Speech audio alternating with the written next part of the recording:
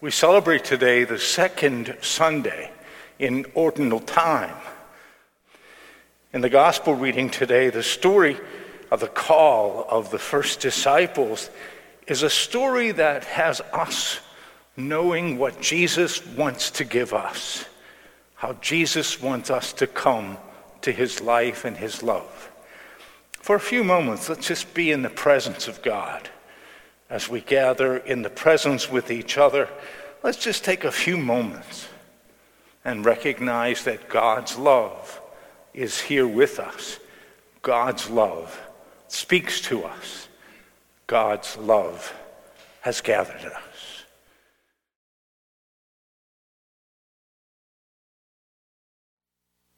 Oh God, from our earliest days, you call us by name. Make our ears attentive to your voice, our spirits eager to respond, that having heard you in Jesus, your anointed one, we may draw others to be his disciples. We ask this through our Lord Jesus Christ, your Son, who lives and reigns with you in union with the Holy Spirit, God, forever and ever. The story that follows of the call of Samuel gives us an ideal response to God's call. Speak, Lord, your servant is listening. A reading from the first book of Samuel. Samuel was lying down in the temple of the Lord, where the ark of God was. Then the Lord called, "Samuel, Samuel." And he said, "Here I am." Samuel ran to Eli and said, "Here I am, for you called me." But Eli said, "I didn't call. Lie down again." So he went and lay down. The Lord called again, "Samuel." Samuel got up, went to Eli, and said, "Here I am, for you called me." But he said, "I didn't call you, my son. Lie down again." Now Samuel did not yet know the Lord, and the word of the Lord had not yet been revealed to him. The Lord called Samuel again, a third time. And he got up and went to Eli and said, "Here I am, for you called me." Then Eli perceived that the Lord was calling the boy. Therefore Eli said to Samuel, "Go, lie down, and if he calls you, you shall say, 'Speak, Lord, for your servant is listening.'" So Samuel went and lay down in his place.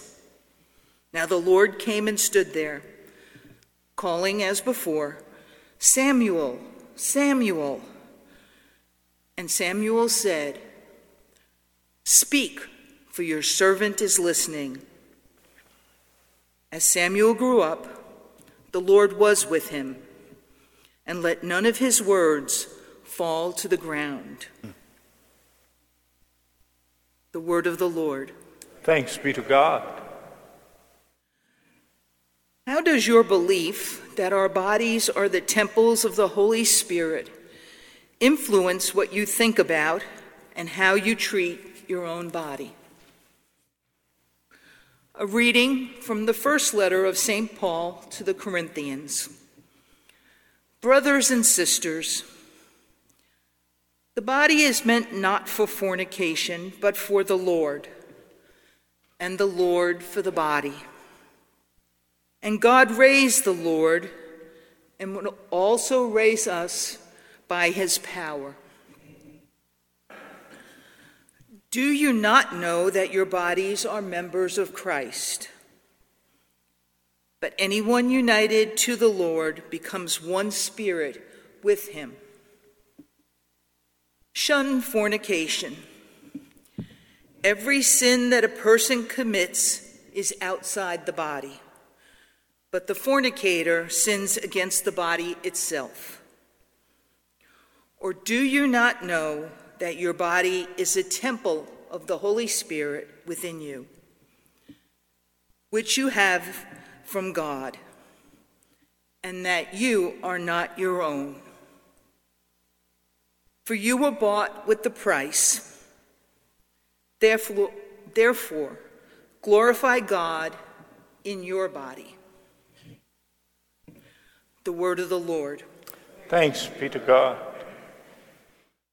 The Lord be with you. Listen to this reading. It comes from the Gospel according to John. John was standing with two of his disciples, and as he watched Jesus walk by, John exclaimed, "Look, there's the Lamb of God." The two disciples heard John say this, and they followed Jesus. When Jesus turned and saw them following, he said to them, "What are you looking for?" They said to him, "Rabbi," which translated means teacher, "where are you staying?" And Jesus said to them, "Come and see." They came and they saw where he was staying, and they remained with him that day. It was about 4:00 in the afternoon. One of the two who heard John speak and followed him was Andrew, Simon Peter's brother. He first found his brother Simon and said to him, "We have found the Messiah," which is translated the Christ.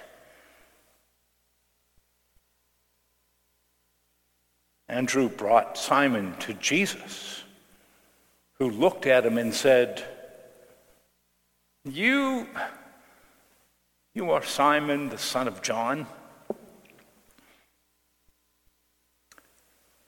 We're changing your name to Cephas, the rock, which can be translated Peter.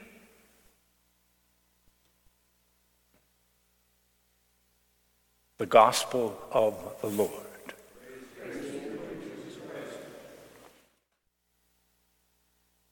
You know, if we go to the Scriptures looking for facts or factoids about Jesus, we're going to get really confused.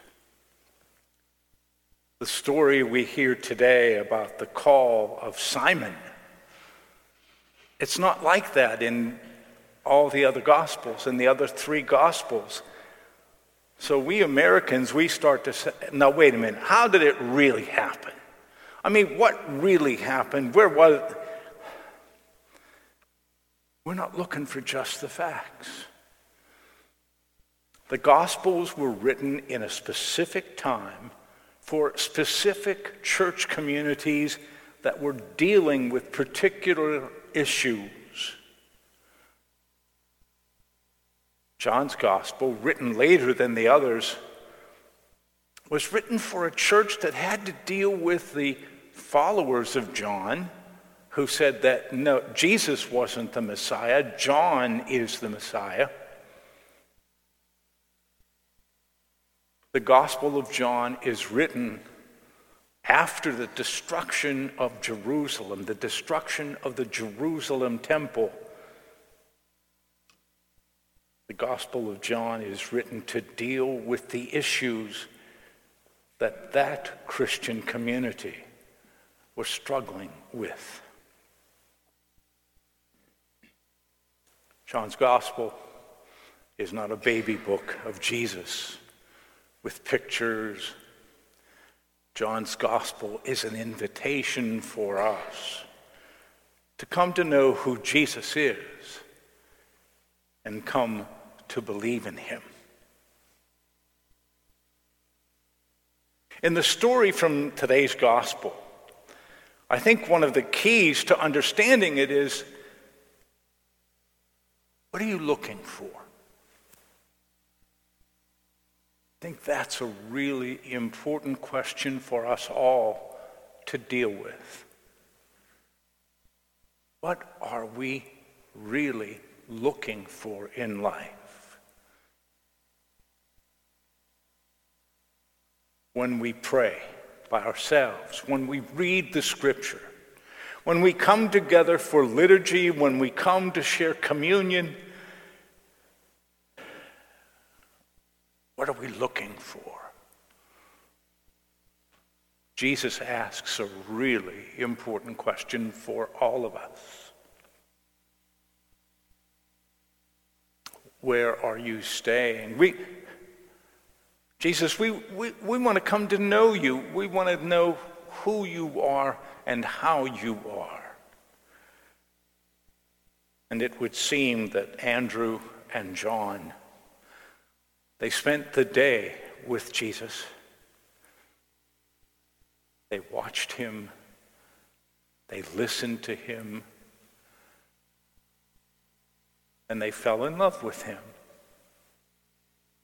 They came to know him and love him. That's how it's supposed to work for us. We spend time with Jesus. We get to know Jesus. We come to love Jesus. And that takes time. I really believe that we get to know Jesus and love Jesus when we sing all the verses of a hymn. He makes us sing. It's in all the verses. We got to get to the 5th verse to really know who Jesus is, to really know how much he loves us. What are you looking for?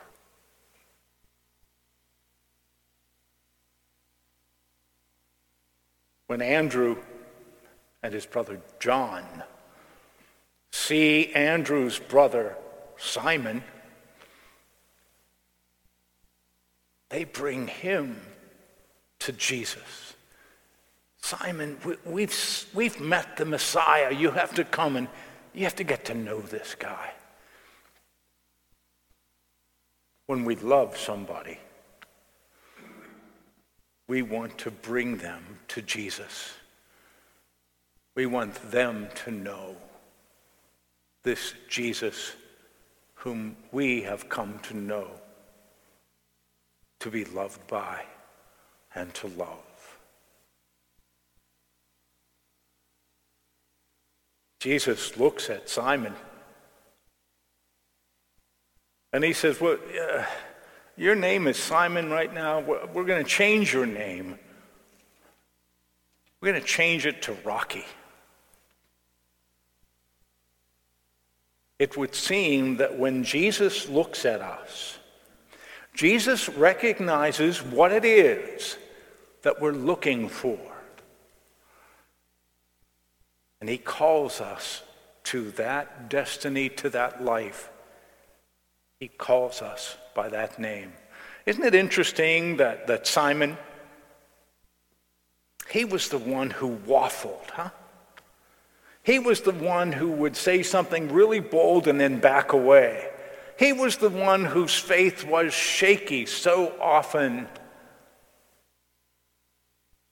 Could it be that when we let Jesus know what we're looking for, he comes to know that and changes our name accordingly?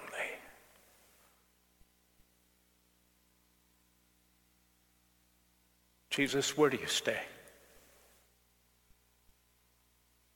I want to spend enough time with you, Jesus, to get to know you and to allow you to love me. Jesus, help us to listen to your message, to take it into our hearts, and let our hearing of that message our sharing of the Eucharist, our being together as a community, let that change us to become what you want us to be.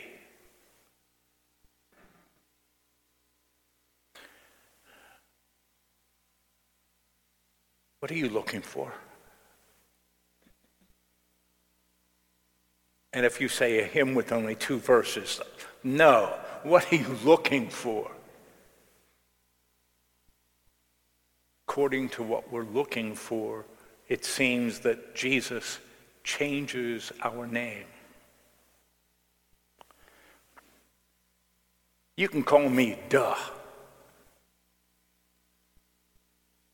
D-U. Deeper understanding. Thanks for listening to this week's service. To stay up to date on the latest news involving our parish, please visit our website at goodshepherd-sc.org.